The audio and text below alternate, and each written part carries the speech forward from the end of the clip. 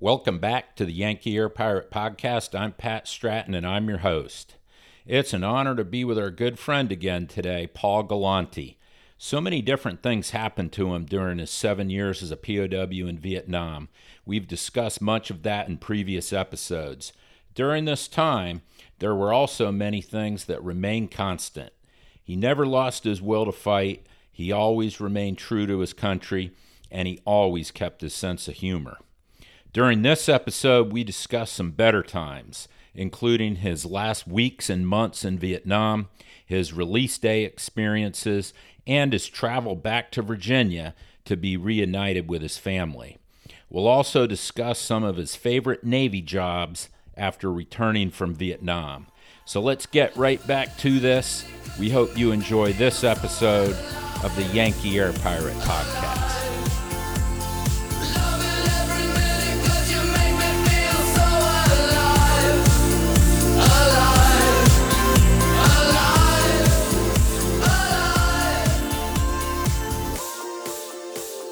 They moved you from the camp that you were in. They moved you to Camp Unity, within the Wa Lo prison in November of 1970, and you stayed there for a little over a year until May of 1972.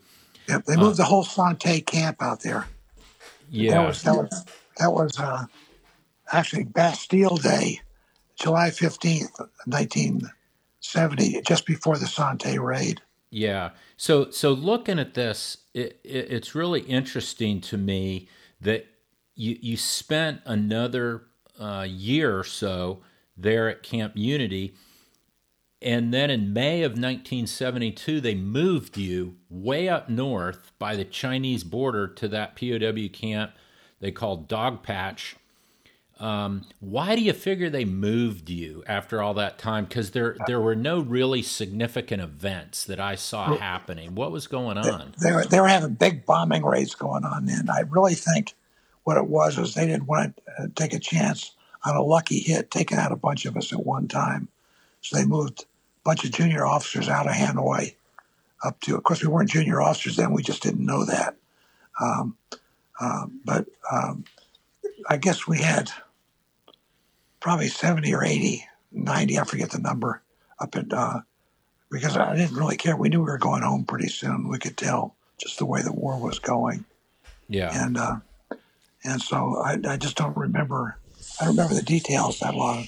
The only thing I do remember is I had the interrogation up there, and I hadn't had one since 1968 or so. It had been several years, and I figured it was going to be start a purge again. It turned out to be a good guy quiz with cookies, and I had I don't think they had a beer, but it was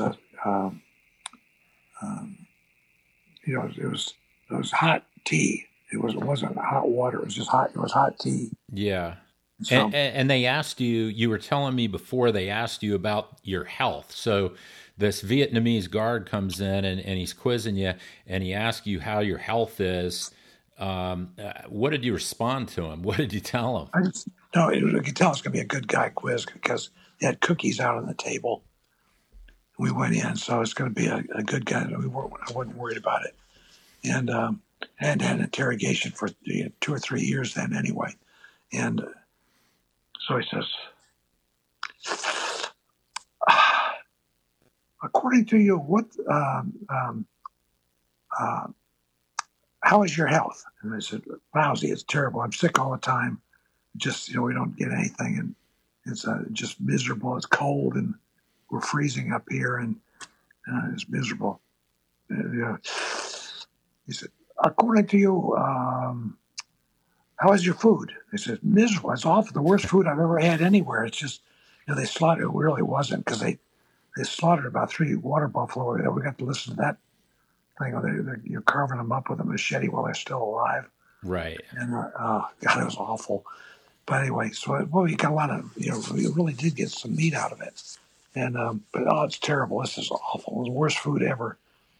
And he said, according to you, what are your wife's activities? I don't have a clue, Blue Sky. He says, how do I know? I don't get any mail.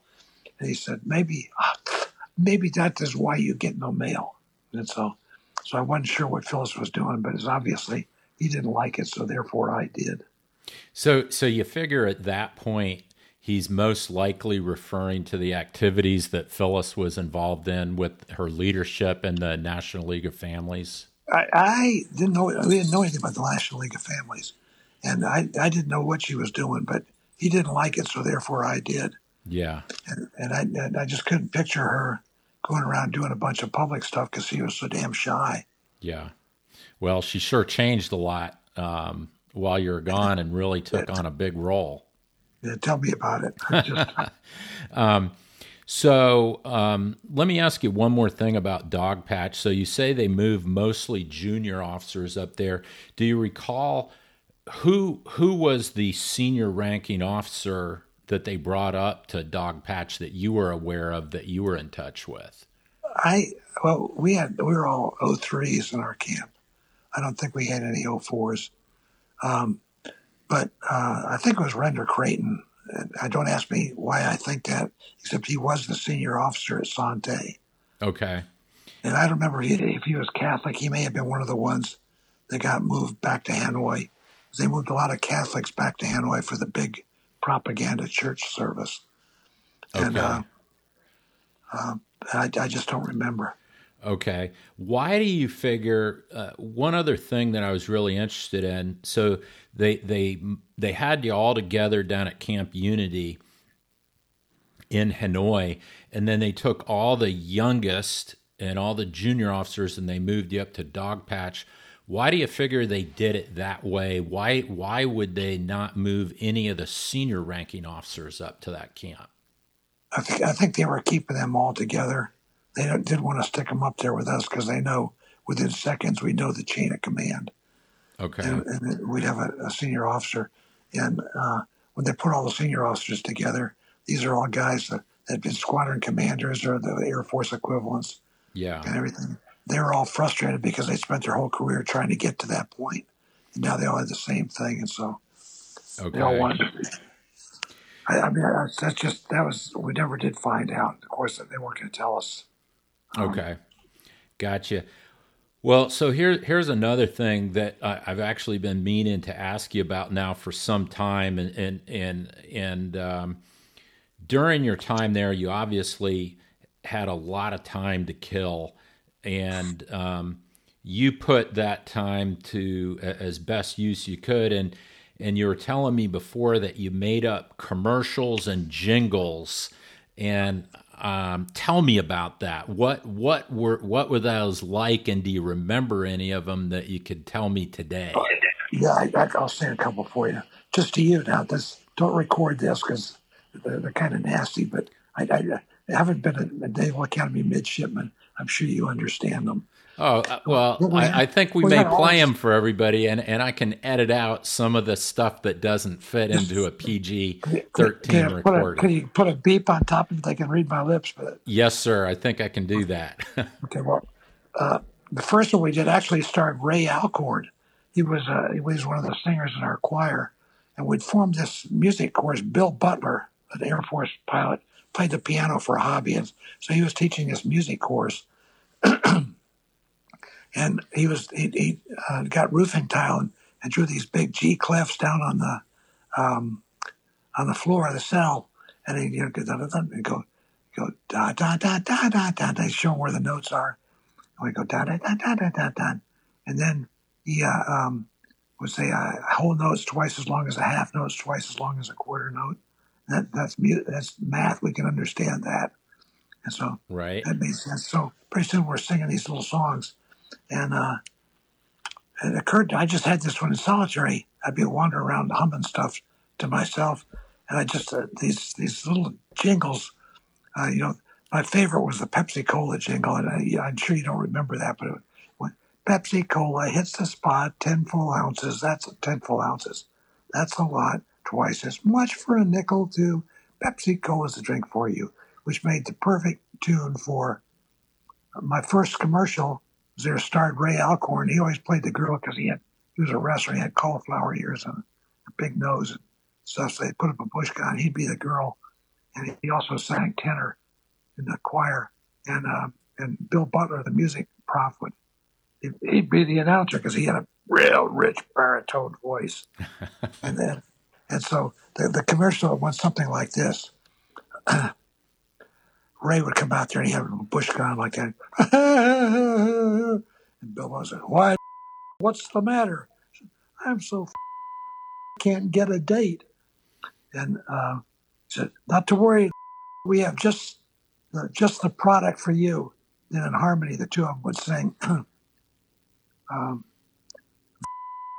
"Really great when you haven't got a date, if you wish." That was a commercial. And it cracked everybody up. It's just, this is stuff they would never advertise now. They're advertising worse stuff than that on television now. But back then, they wouldn't have anything like that. Right. So it was hilarious. And there were a couple other ones. One, it was clean enough that I could sing it when I was doing a presentation in high school. And that was Cisco Kid. Toward the end, after my boys knew who he was, but that was it. And everybody younger, I had to explain to them who the Cisco Kid was. Do you remember him? I do, yeah. Okay. See, there's a certain age where it cuts off. And so I'd have to explain who the Cisco Kid was. But this is, remember it used to start off with, dun, dun, dun, dun, dun, they're galloping down the ride, shooting pistols up in the air. Says, "Hey, Cisco, hey, Pancho, hey, Cisco, we got to get out of here, man. These horses, they ain't fast enough." And he said, "Hey, Cisco, look up there. There's an hombre with a Ferrari." And so they go, "Let's go take his Ferrari." So they went up, "Okay, hombre, stick him up." Hombre stuck him up. And then in 4-part harmony, Pancho, Cisco, the sheriff, and the guy with the Ferrari would sing, "The engine is a V12, the car, she goes so fast. When you drive Ferrari, I think you don't get past. So why not drive Ferrari? 12 grand is all you pay." This is 1965. "Drive a new Ferrari and drive your cares away. Ferrari." Ferrari for me. Ferrari faster than my A4C. Oh, that's great. Now, so you guys could make a whole afternoon of this thing, of all these commercials and jingles, and keep yourself occupied, huh? Well, the guys we call them this big piano keyboard that Bill Butler drew on the floor. These guys would stand on the numbers on the keys and sing, and then they jump to the next note. Since it was a communist country, we referred to that as the people's organ. And they'd hum in the background and Bill Butler would sing a song, and it really worked out well. To this day, I don't remember when I grew up as an Army brat, we kept moving every year, and I'd always hit the place where the mandatory music course was. And I don't remember anything I ever had from any of those mandatory music courses, but to this day, I can still picture how to make a minor chord out of a major chord by picturing Jim Ray, the baritone, jumping down half a step from E to E flat. Oh, that's great. So what did when you guys were inside doing these jingles and you were cracking yourselves up and laughing and hooting and hollering, what did the guards think that you all were doing in there? They must have thought you were going crazy. Well, they weren't sure. The word, we wouldn't have done this back in the good old days, but the torture had basically stopped, and if we made too much noise, they'd come and tell us to shut up. But usually they sit there and watch us and just wonder what the hell we were doing. And all we'd start laughing at the same time. And of course, they're telling these movies, and that's kind of funny in itself. And some guys are really good at it. They could do everything from I remember everything about a movie, including the initial credits rolling at the start of it, and then they go through the whole movie and as the credits rolling at the end, and they're really good at it. And this was when they'd lose their voice about halfway through, and so we'd feed a commercial in, right? Especially when Russ Temperley was doing War and Peace, which took 6 weeks to do. And we had several commercials for that we did, and it was part of the fun was the fact that they would never have nasty commercials like this in the on television. My God, in the U.S., never. once we came back and Yeah, times have changed quite a bit. That's nothing for today. What goes on TV these days?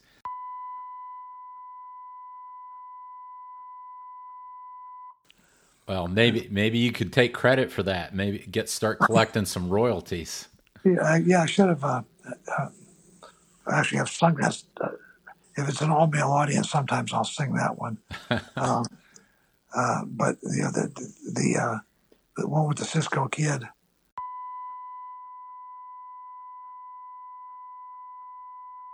Right. We're doing that one. Yeah. Well, that was certainly a very innovative way to take up some time and keep yourselves occupied during that. So, next thing I wanted to ask you about. So, as time was passing now through 1972, and you start getting into late 72, and then into early January, they moved you. They moved you back from Dogpatch back down to Hanoi in early January of 1973, and this is just prior to your actual release, February 12th of 1973. When they moved you, did you know that they were taking you back to Hanoi and getting ready to release you? Was that clear at that point? We didn't realize the bombing had stopped because they were playing Radio Hanoi for us on battery-powered portable radio, which was awful, but we could hear some stuff. But we moved back, it was daytime. They didn't get us all dressed up. We just had our shorts on.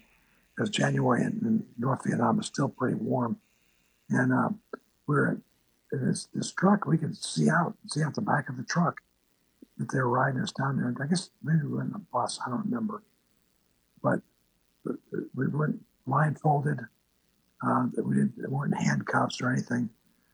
But they just said, you must behave. You must not do anything. So we weren't sure what was happening. We didn't want to mess up a good deal. So.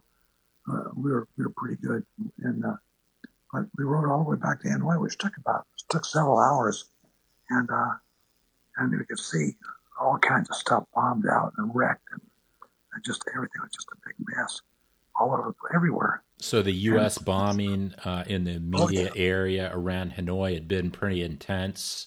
We were coming down the major north side, the Northeast Highway and the Northwest Highway. One goes up into China, and the other goes to off to Indochina, off to Laos.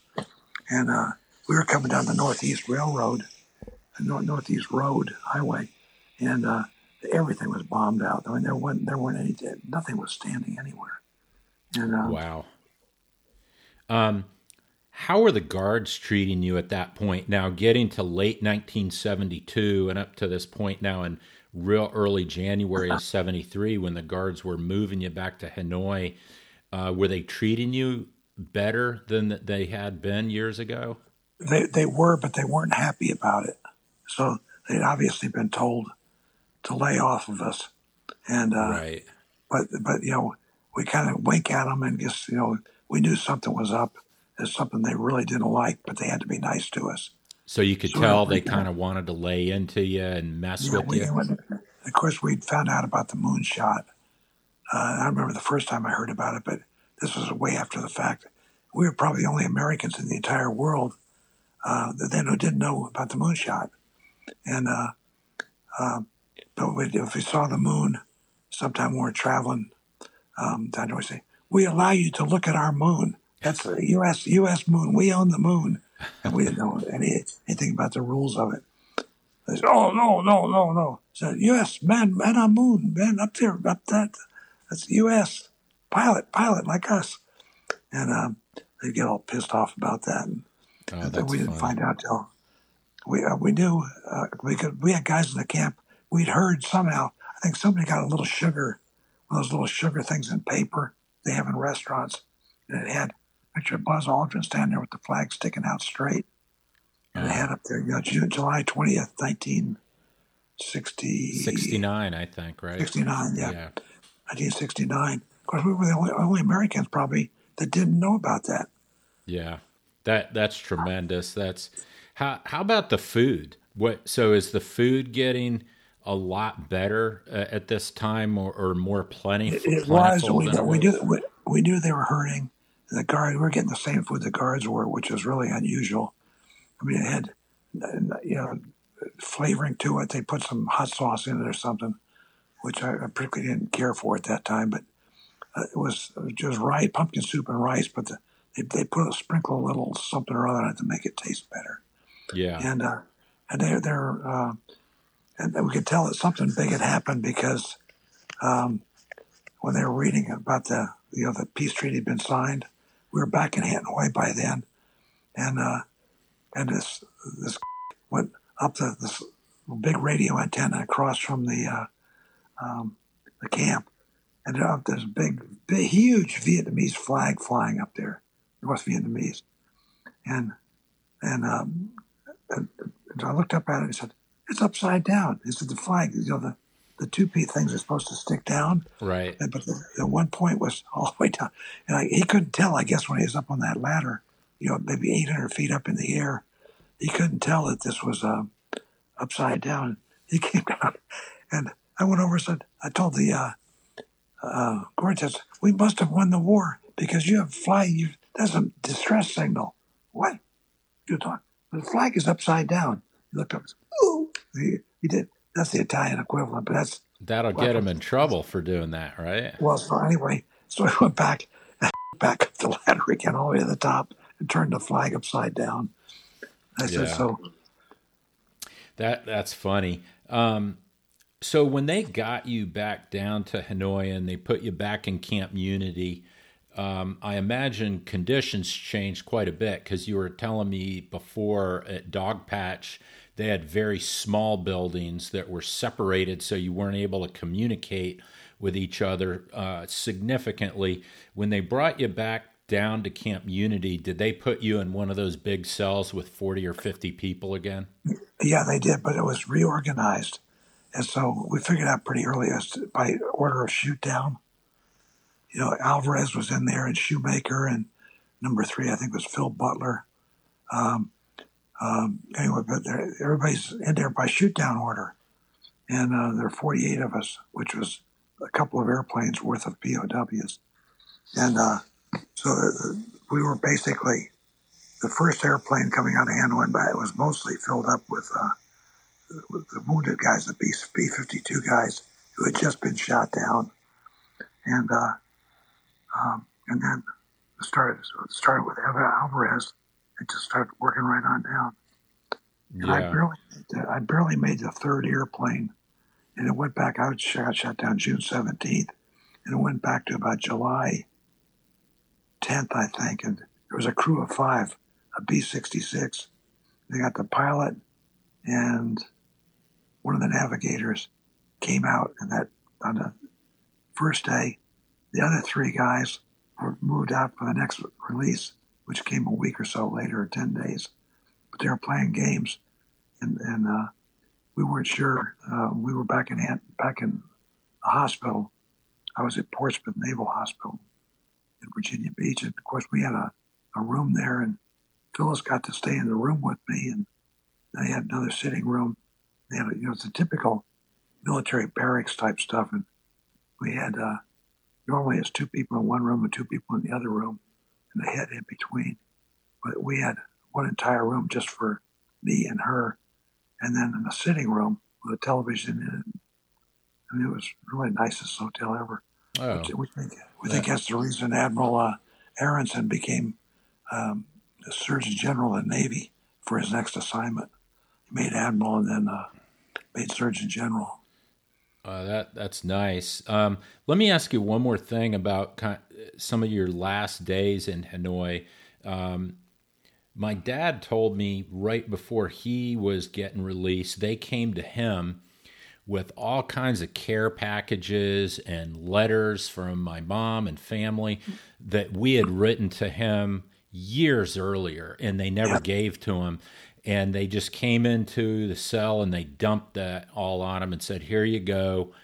And did they do anything like that to you? Did they give you a bunch of mail? I think I got 10 or 12 very old letters. They'd been mailed obviously before. They'd had them for a long time. Yeah. But they weren't sealed. They'd been slid open. I'm sure they read them, but they just kept them and gave you that. And some stuff that had been in packages. A little towel which we kept for years that Phyllis made, and a little cartoon character of a little guy in a uniform, and then a blonde girl, and then a little dog, like the dog we had. And she'd sent me this thing. It was a dish towel or something. Everything was very light because they were only allowed to send 1 kilo every time, 2 pounds. Yeah. So and she worked at Reynolds Metals.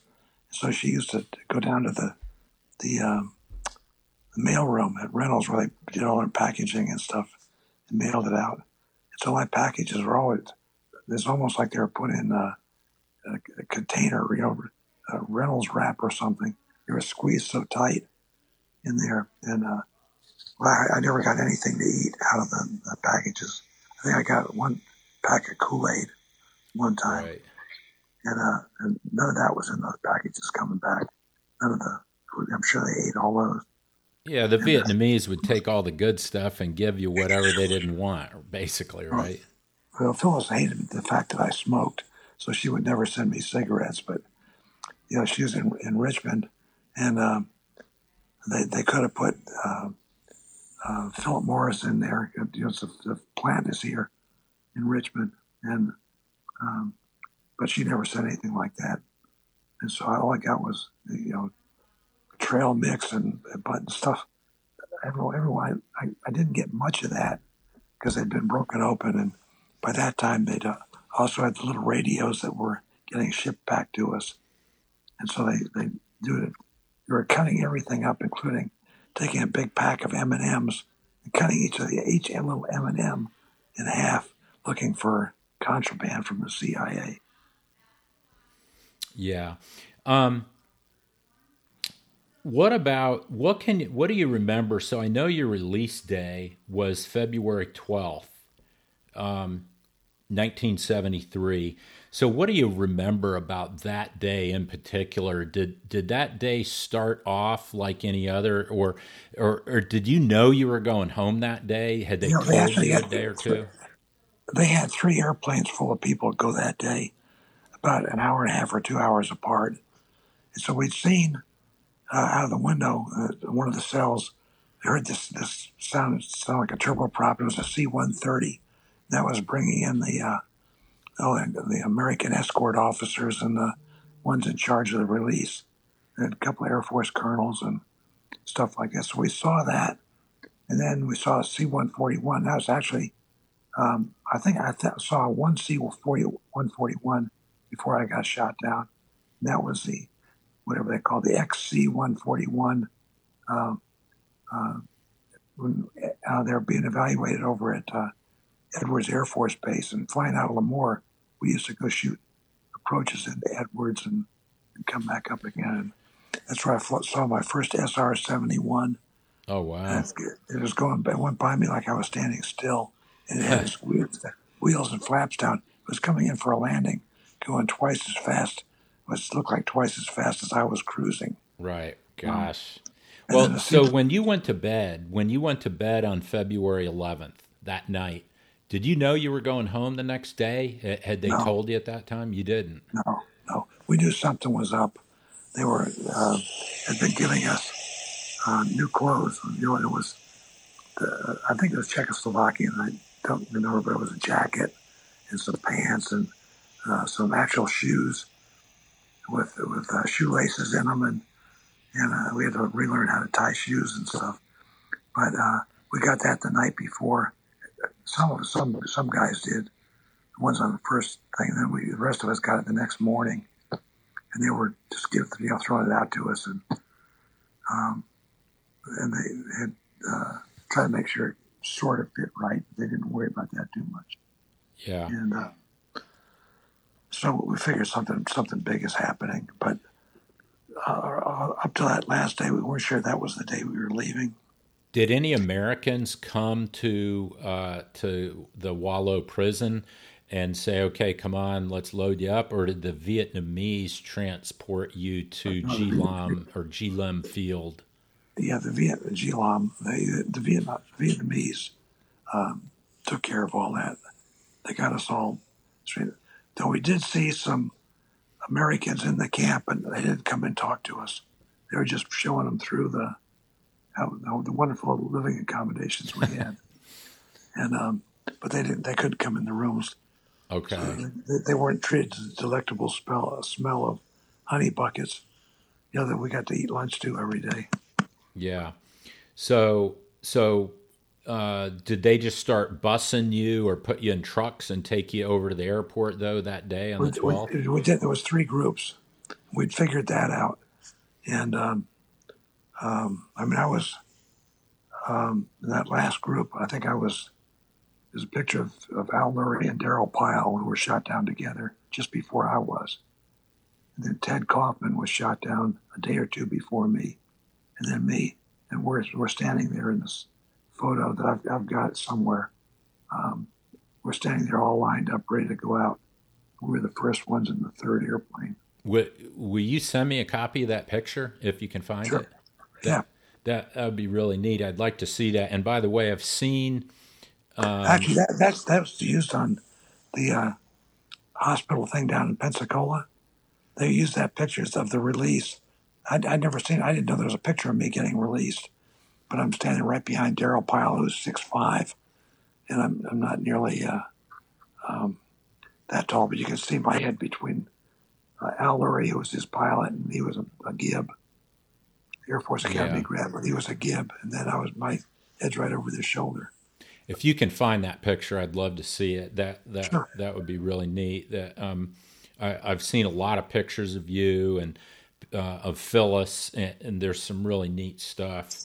So they take you to the field, and when they brought you to the airport and you pulled up there, were there a bunch of Americans there at the field, and was the aircraft already on the ground waiting for you? It was. There were, I think, three airplanes came and went, plus the one that brought in the Air Force colonels and stuff that were taking charge of us. That's when your dad went up there. he was up there. He went up to the colonel and said, "Hey, see that son of a bitch? That's the rabbit. He tortured everybody." And I said, yeah. Stratton, get on the airplane. Shut up. Yeah, I remember that story. He told me that many times. That's funny. So you pulled up, and then I've watched a lot of the POW release videos. There's a ton of it. There's a museum up in Maine that does actually a really good job of putting that content out on YouTube.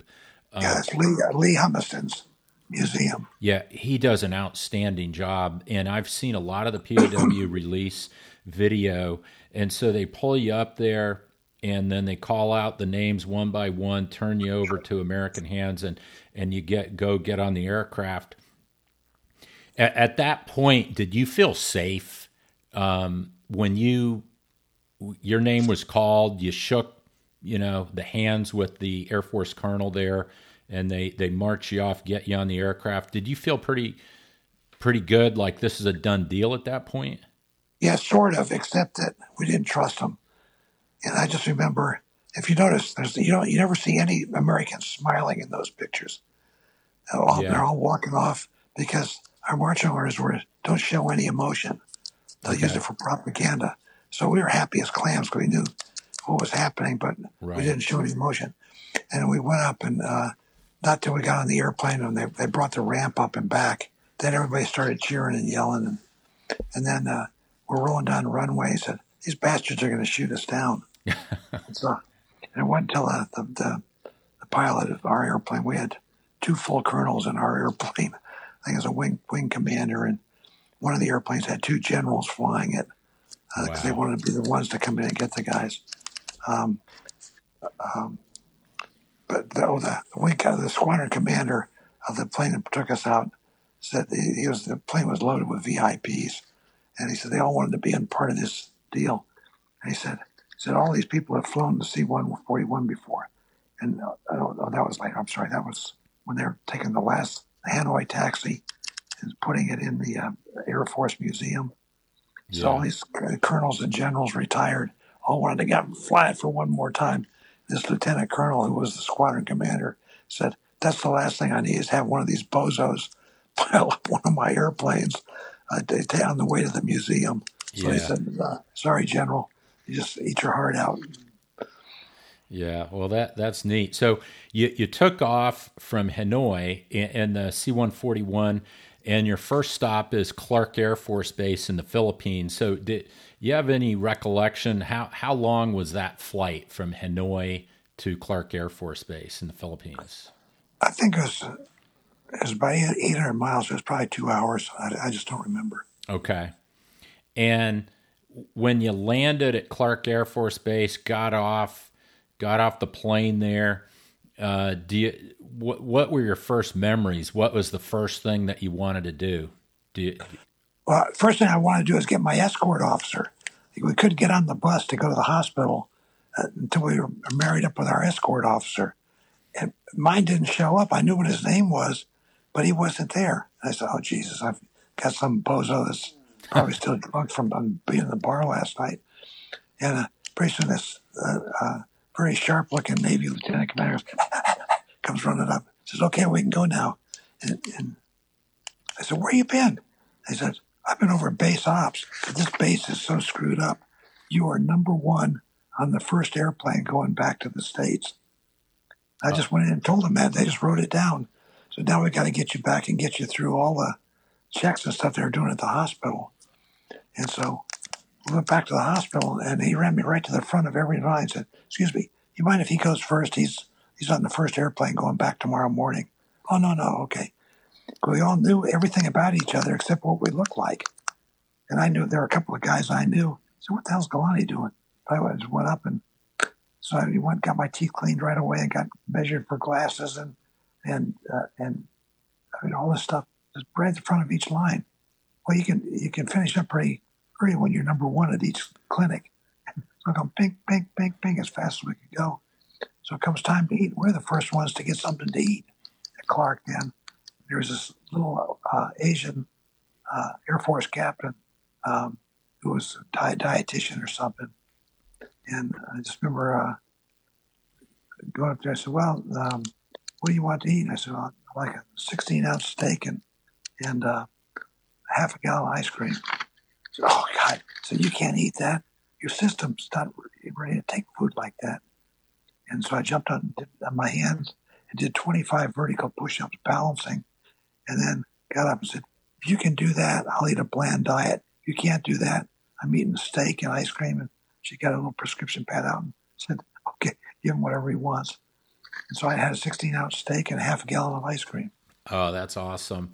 So did you have time for a beer call that night in the officers club before you headed back, or you had no time? We were the first group. We weren't giving anybody any flack then. So the subsequent groups, I know there's some guys that night that got busted. They busted out and went over to the club and they had beers. I wasn't one of them because I was getting in bed because I had to get up early next morning on the first plane coming back. Yeah. Okay. So it turned out your escort officer turned out to be pretty darn squared away. He got you on that first flight and got you all squared away. His name was Al Santoro, and he was a black shoe, but it was I forget what they call him, Anglico, Navy gunfire liaison. Okay. So they'd put him in because he knew what the guns could do. They'd stick him in with Marines and Army troops so I could call in Navy gunfire. Okay. And a good guy, and I lost track of him after we got out of the hospital. He stayed with me. And we got to the hospital, and we started doing all that stuff. Did he stay with you? Did he fly all the way to Norfolk with you, or did he leave you when you took off? No. We flew from I got into Clark, and that's where I got married up with him. The next morning, we got on the first airplane that went back to the States. And it flew from the Clark to the Hawaii. And I got there, and And Al came up to me and said, "Hey, there's a girl out here that says she knows you. You want to see her?" He said, "What's her name?" He said, "April something." "Oh yeah, my old girlfriend, sure." And went down there, and it's a long story. Which I'll tell you. So this is too boring now, but I met April in Turkey, which is where I met Phyllis. And Phyllis and April knew each other, and they didn't like each other a whole lot. So anyway, so April comes running up, and I'm standing outside the hangar. They're serving breakfast upstairs while they're gassing up the airplane, and so he took me downstairs, and April came running up and just jumped up, threw her arms around me, and all this other stuff. Well, unbeknownst to me, nobody could talk to anybody yet, and so off in the distance in the trees is one of these television cameras. I didn't know about this satellite television. That came after we got shot down. Right.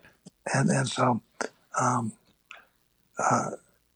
off in the distance is a television camera with a big long lens, and it goes zeroing right in on me just as April jumps up and her feet are up in the air, just everything. And unbeknownst to me, it goes up to the satellite like this. It comes bouncing down to Richmond, Virginia, where Phyllis is watching us. Oh, no. And she's watching this thing. And now, here comes one of the POWs. I think that might be Lieutenant Commander Kalani is coming out. And so she's watching us, all the girls. She's watching them back in Richmond. It's late at night. And said, "Oh, there's someone right up to say hello." And I said, "Boy, they obviously know each other," and zeroed in. And Phyllis was ready to. She swears she doesn't remember that. She said, "You remember that the day you die, you're ready to kill me. You were torn between happy to see me and wanting to kill me when you saw April come running up." Oh, that's funny. That's really hilarious. So how long did y'all stay in Hawaii before they fueled it? Was it just a fuel stop and they got y'all set and took off again? We were the first ones. I got in late in the afternoon. I had to wait for Al to come up before I get on the bus to go to the hospital. So I was one of the last ones at the hospital that first day. But he got me through every clinic. Ping, ping, ping, ping, ping. And then to the chow line. And yeah, but I was talking about in Hawaii. So when you guys landed in Hawaii while you're flying home, that was just a fuel stop, right? And so they just fueled you up. There's a fuel stop, and they changed the crew. Okay. They just it's 10 or 12 hours, and they changed the crew and gassed the airplane up, and then we flew from there to San Francisco. And then, same drill in San Francisco. You landed, got some fuel, maybe a crew change. We went to Travis. Now we stayed on the airplane. The ones that were going to West Coast got off there. They got on smaller airplanes, C9s, and flew to I think they flew up to Whidbey, and there were different Air Force bases up and down the West Coast. And then we flew from there to Scott in St. Louis. And that's when we changed airplanes and got on a DC-9, a C9, and three of us, actually more than that. We flew to Norfolk first and dropped us off. We got in late, like 2 o'clock in the morning. Who are the POWs that were on that plane with you that actually ended up landing at NAS Norfolk that early that morning? Jeremiah Denton, and Jim Mulligan, and me. Yeah. Well, just three of us. Yeah, I remember both of those guys. But we were taxiing in Norfolk. And Denton's already, he's been the SRO about 10 times. And he said, "Paul," we were taxiing in. He said, "Paul, this is, I've done this. I don't have anything else to say. So you get out and say something this time." And, I was the lieutenant commander. I was actually a Lieutenant JG that was disguised as a lieutenant commander. I was supposed to go out there and say something like this. He's a senior officer. He's supposed to do this. So I got out and saw Phyllis, and my parents were standing there right in front of the crowd. And so I got off the airplane. I was supposed to say something. And I couldn't think of anything. So I just got off and said, "We're really glad to be home. It's a very cold night, And it was 2 o'clock in the morning. We missed Valentine's Day by 2 hours. And we're standing out there. And I said, over there I see my child bride, who I haven't seen for 7 years. We've been married for 9 years. 2 of them, we actually lived together. And the rest of the time, we're not. And I see her over there, so I got more important things to do. And so thank you all for coming. And I just got saluted, went running down and run over to see her. Yeah, and that's probably about the time that picture, I've talked to you about this before, that's probably about the time that picture that I've seen of you two, you and Phyllis, that ended up on the cover of Newsweek. That is by far my favorite picture of you guys. I told you guys both look like movie stars in that picture. It's unbelievable because you had been up for like 24 hours. The photographer who took that was French. He just happened to be over there. Yeah. And I didn't know that till much later. But he said, somebody yelled, "Take off your hat and turn around." So I did. Anything somebody told us to do, we did. Right. Right then, didn't want anything to screw it up. So I just turned around and flashed the, click, click, click, click, click, click, click, and a lot of flashes and stuff. And I had no idea that was going to be on the cover of Newsweek. But at the hospital, we went from there, after it's over, we got some staff cars and rode over to the hospital. And a couple weeks later, that Newsweek came out, and one of the doctors went down and bought a whole box of them from the exchange, a whole box of those Newsweeks. So we had all these brand new copies with no little mailing labels on them or anything. And we gave those away for a long time. Oh, that's great. So now looking at this back in retrospect now, other than missing Phyllis and being with your family and having your freedom, what was the one thing that you missed the most and that you were happiest to get when you got home? What was the best luxury for you? Ice cream. Ice cream. Yeah. And I always liked it, but I never gorged on it like that. But, and I literally had, my first meal was a big steak and a half a gallon of ice cream. I look back at that now. I said, "How did I ever get that down? I only weighed 125 pounds." Right. And and when this stuff went down there, my stomach was just bulged out, and it looked like those cartoon characters where the ostrich swallows a basketball and there's a big bulge in his neck. That was me. That's funny. So how much time did you get off? So now you're back in Virginia. How much time did the Navy give you to recuperate, get reacquainted with your family before they assigned you to new duties? What was the convalescence? Oh, I was actually attached to the hospital until September. Okay. This is February to September. And most of that was, I was getting a lot of speaking requests. And so I had to learn how to drive again and went through that. And that was awful. I kept hitting the curb, just swinging wide, hitting the curb. And but finally, they got my drive. The Virginia sent down a couple of state troopers, and they gave us the whole bit on everything for driving, and we weren't going to flunk it. Right. But I started driving right away. But it took a couple of days or 3 days just to get used to going fast again. But Phyllis's mom lived in Blackstone, just south of Richmond. Phyllis had an apartment in Richmond. And so I was basically going back and forth. I had to check in a couple or 3 times a week. I was living in Richmond with her. And okay. we go back and forth together. And but I was doing a lot of speaking all over. Everybody wanted me to talk to them. And so I was doing a lot of school stuff. And it came time for an assignment, and I wanted to go flying again. I was originally going to go to VF-43 at Oceana, East Coast Top Gun. And Phil said, "What do you want to do that for?" I said, "So I can go back flying again." He said, "You do that, you're going solo." She's obviously not really ready for some more family separation time. Right. I can't. Who could blame her after that? So Did you even so? Did you go ahead still and get requalified and on the Oh, yeah. aircraft and everything? Yeah, we went through refresher training. Okay. Everybody else was going to Kingsville. But Okay. one of my old buddies from Lemoore was the skipper of the Top Gun Squadron at Oceana, the East Coast Top Gun Squadron, VF-43. And so they had A4s. And so I went and said, actually, that's where I wanted to go. And then I figured if I do that, I get qualified. And you do a lot of dog fighting and stuff, and Right. go get F-14s or something after that. That's what Phyllis said. What do you want to do that for? And So she pulled you out of the sky, basically. And well, basically, what happened was he let me. I had a couple of instructors who were really good guys. And I got through flight training refresher with them.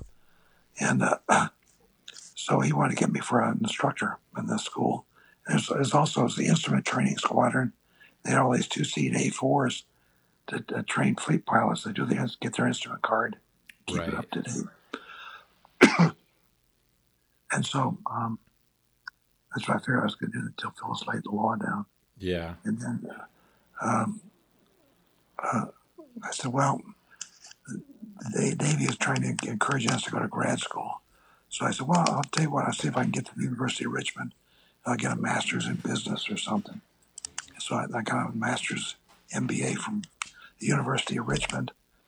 And then so now I go back flying. I said, And so I resigned. I said, screw it. I'm not going to. They had a challenging assignment for me, flying a C-54 down at NAS Norfolk. It's 4 props, Right. transport, and just a big pile of crap. And I said, I'm not doing that. And so the admiral from the recruiting command, they got all kinds of rave notices about my speaking all over because I just didn't have too many gung-ho guys going around giving big pro-military, pro-everything talks and loving every minute of it Right. and coming back from an experience like that. And so the talk really went over well. And so the admiral from the recruiting command signed me up to be the XO of the Navy Recruiting District Richmond. But I never did any XO stuff. Right. Somebody else to do that. I was just basically doing R&R at home and doing speeches. So I gave 1,300 of them that first year back. Holy cow, that's a lot of speaking. Okay. So I gave 9 high school graduation speeches in 1 year. wow. So you mentioned you get on recruiting duty. So after my dad got home, he worked out at Lockheed for a couple 2 or 3 years, I guess it was. And then he also, as you know, moved to the recruiting command out on Long Island. So he was up in New York.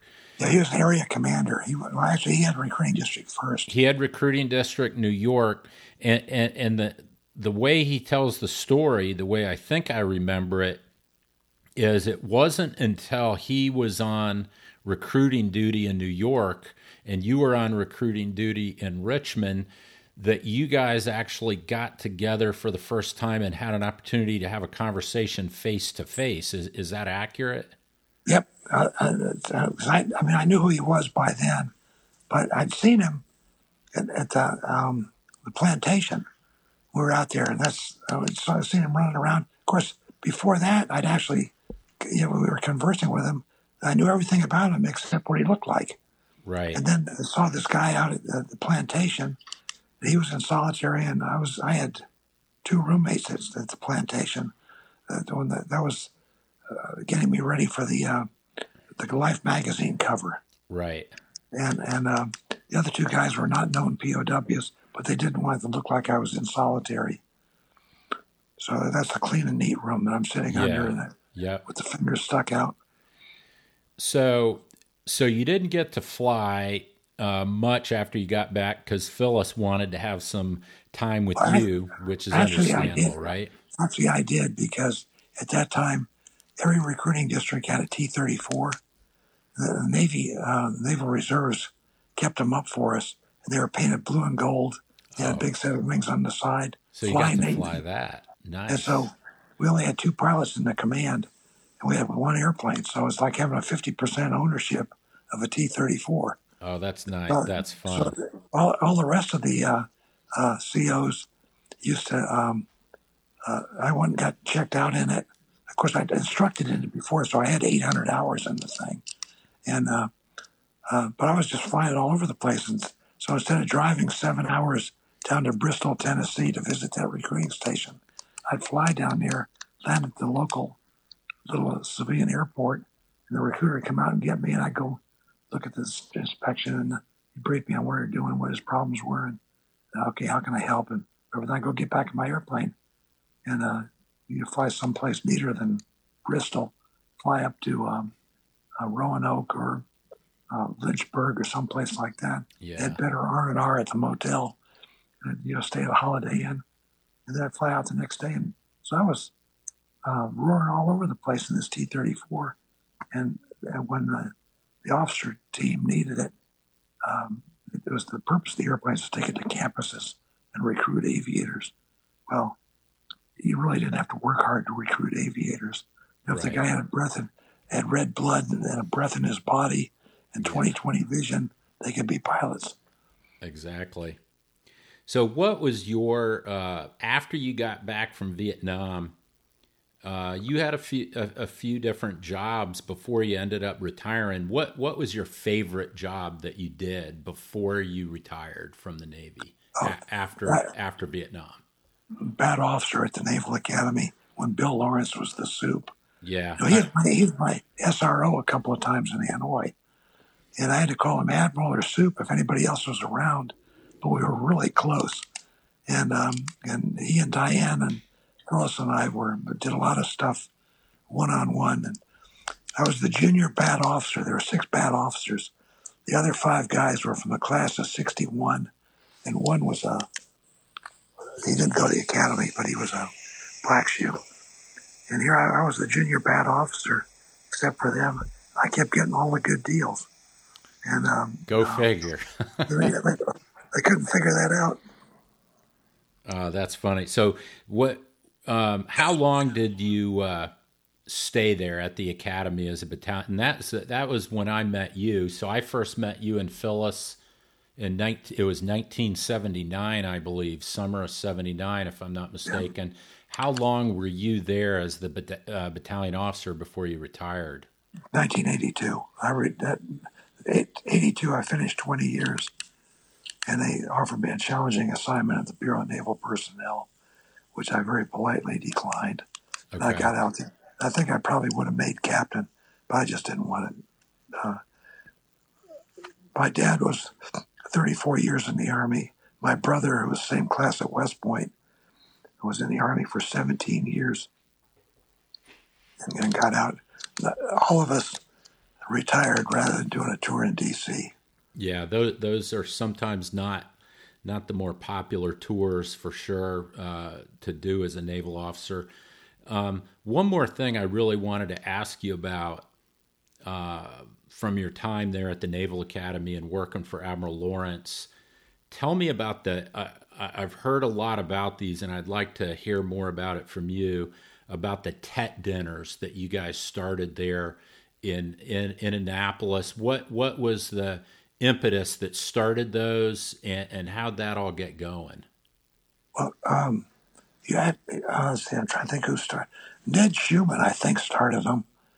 And we used to have, but we went down, one of the guys had been going to the, and then when he's in the Pentagon, Orson Orson Swindle. he got to know Toy Nguyen, he was the Arvin lieutenant colonel that started that little restaurant. And so he was going over there. He was a personal friend of Toy's. And when he was down at Cherry Point and other places, he was in the Marines. Whenever he got to D.C., he'd stay with Toy over in Arlington. And I want to, so everybody knows who this guy is that you're talking about now. He was correct me if I'm wrong on this, but he was a South Vietnamese Army officer that was in prison with you guys? No. He was. I forget what he did in the South Vietnamese army, but he was kept for re-education Okay. after we came back. So he was held in prison after you left then, basically. Yep. Okay. But then he got to come back to the U.S. as one of the boat people. They escaped from murder, however they got out of. I think they bought their way out. And it was Orson Swindle that became close friends with him? Yeah, when Orson was stationed at the Pentagon, Toy had this restaurant going. And Orson started going there. He said, hey, this food is really good. So he was between weddings then, and he used to eat there almost every night. And he and Toy really got to be good friends. That's where all those pictures came from. Have you ever been to the restaurant? I have not. No, my dad sent me a lot of pictures, and he sent me attendee rosters from a lot of the dinners, and you're, of course, on those all the time. Ned Schumann's on it. It looked Fred like Burton. It was a good time. We had 7 of us were at the Academy at the same time, and there was a group before us, Denver Key and several other ones before us, but there were 7 of us that were there. And your dad was chief of staff, which is next to the commandant's probably the most powerful position at the Academy. We worked right for the soup. And actually, he didn't work for the soup. He worked for the commander of a naval station in Annapolis. Okay. Ned Schumann was the skipper of the across the river where the small craft facility was. Yeah. They actually had an air station there for a while, and which they eventually shut down. I don't remember if it was still there when you were or not. Yeah, I can't remember if they had an air station over there or not when we lived there, 79, 80. Well, it had seaplanes. We were the last class. They had these N3Ns, open cockpit biplanes, and 62 was the last class to actually fly in them. Oh, and I had sweet. two or three rides in them. Flew under the Bay Bridge back when it was just one lane, or actually 2 lanes back and forth. And but anyway, we flew under this thing, and it was an N3N, but didn't have wheels. It had big pontoon on the bottom of it, and Wow. little outriggers on the wings. That's really cool. And my first company officer, Varsity Vic Vine, had been a P2 pilot, the Neptune, and they had these the Air Force version was SA-16, and what do we call them? It was a Grumman widget or goose, anyway. So little SA-16 was the McNamara name for it. We call it the UF, the Utility Aircraft by Grumman, and it was a neat little airplane. But my company officer used to fly that for proficiency, and I really got on his good side. I was the company commander for my class for the first 2 years, and I think I told you about that. I was number 1 in the whole company and Yeah. the whole class in Greece. And then we swapped companies. I went from Varsity Vic Vine. We played football at Navy. It was a pilot, and he was just loosey-goosey, and he took the grommet out of his, so he had this big white pillow on top of his head. He wore it and walk around. He's Italian from New Jersey, and so we had a lot in common. And Varsity Vic, well, everybody loved the guy. He's just fun to be around. I went from that to the 22nd Company, thanks to Varsity Vic. Plus, the captain of the football team was our company commander. Right. We were known affectionately as the Loose Double Deuce. Yeah. Because we really didn't have a plebe year. And meanwhile, McGrath's company, that was the 22nd Company. McGrath was upstairs in the 21st Company, and he had Bill Lift, which was a Marine captain, who'd been a big striper. I think he was 6th striper as a mid. Right. And he's now the captain of Marines, and they were carrying swagger sticks then. And his son Scott was a midshipman when I was a bad officer, and Scott was in class of 82. Yeah, and we talked about that before. I know Scott. I've known Scott for a few years now. He lives in Nashville. a great guy. Really good His guy. dad was. I was actually going Marines my first 2 years, and I didn't let too many people know that. But I wasn't sure. I get a little woozy, seasick, and I wasn't sure I wanted to get on boats. And I never got sick flying, but I wasn't sure what. But I was thinking about going Marines, and be the next Pappy Boyington, and I knew all. And I was an Army brat, so I got out of a bunch of stuff because I could do Army talk. I knew everything a plebe at West Point had to know. So all those songs we used to have to learn. I knew all the West Point fight songs, and I knew all this other stuff. And these upperclassmen said, "Jesus, he's really sharp." And I got to Valley Forge Military Academy, so I knew military stuff. But they teach military stuff better than Marines do, with all due respect, sir. That's funny. We had all our military stuff from British retired Queen's Guards, and so you silly little man, get your head up. March like the Brits. It was the school that was in the movie Taps, and if you remember that, they're marching, swinging their arms out, and oh yeah, they stamp their feet in, and that's where I learned how to march. And so my classmates, I used to get singled out by all the plebe detail to demonstrate stuff for the rest of the class, which pissed the Marines off. Ripley was one of the Marines that had been to Naps. John Ripley, probably my favorite classmate. But anyway, he couldn't get on. Those guys didn't. You guys don't know how to march. Do rifle. I can snap a rifle around like nobody's business. And so my nickname, Plebe Summer, was Robbie Robot, because we also took the colors for Plebe Summer because I taught the plebes in our platoon. I guess we had 4 companies and 2 platoons each, and our platoon won the colors for the summer because we can march and do everything better than any of the other plebes. Oh, that's excellent. Well, plus our second classman had been a friend of mine in 5th grade, and Cal Sutliff, and that was over in Yokohama, Japan. And I hadn't seen him since then, so I come back, and I come in as a plebe. He said, were you at Nasugbu Beach Elementary School in Yokohama in 1950? Yes, sir. He said, Cal Sutliff. And so I got spooned right away from a plebe detail guy. That never happened to anybody else. So my classmates are saying, who is this guy? That's great. That's a great story. I love listening to your stories. But before I let you go today, there's actually one more thing I want to ask you about. So recently, I read an article that you wrote many years ago. It's titled "Americans Have Much to Be Thankful For." When did you write that, and what prompted you to write that article? It's a fantastic article, by the way. I really enjoyed it. So can you tell me a little bit about the origins? Yeah, I was just fed up, and this is why my talks went over so well in all these schools, is I was really positive. And I was like, the founding fathers. I still remember all that stuff because we had that growing up. In the interim, they pulled that out of most schools, and they weren't teaching gung-ho stuff to school kids. Yeah.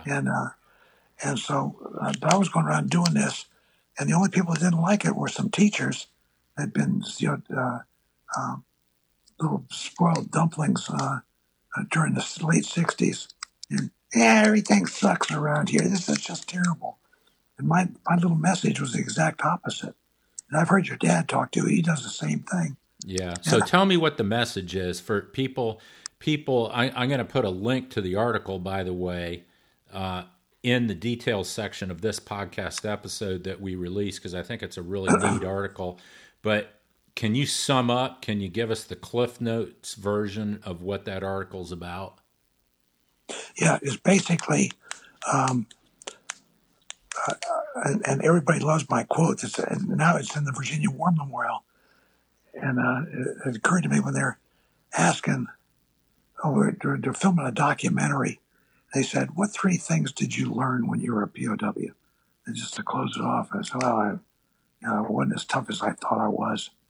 And no matter how bad I had it, somebody else always had it worse. He says, okay, go ahead. I need a 3rd one. Give us a 3rd one.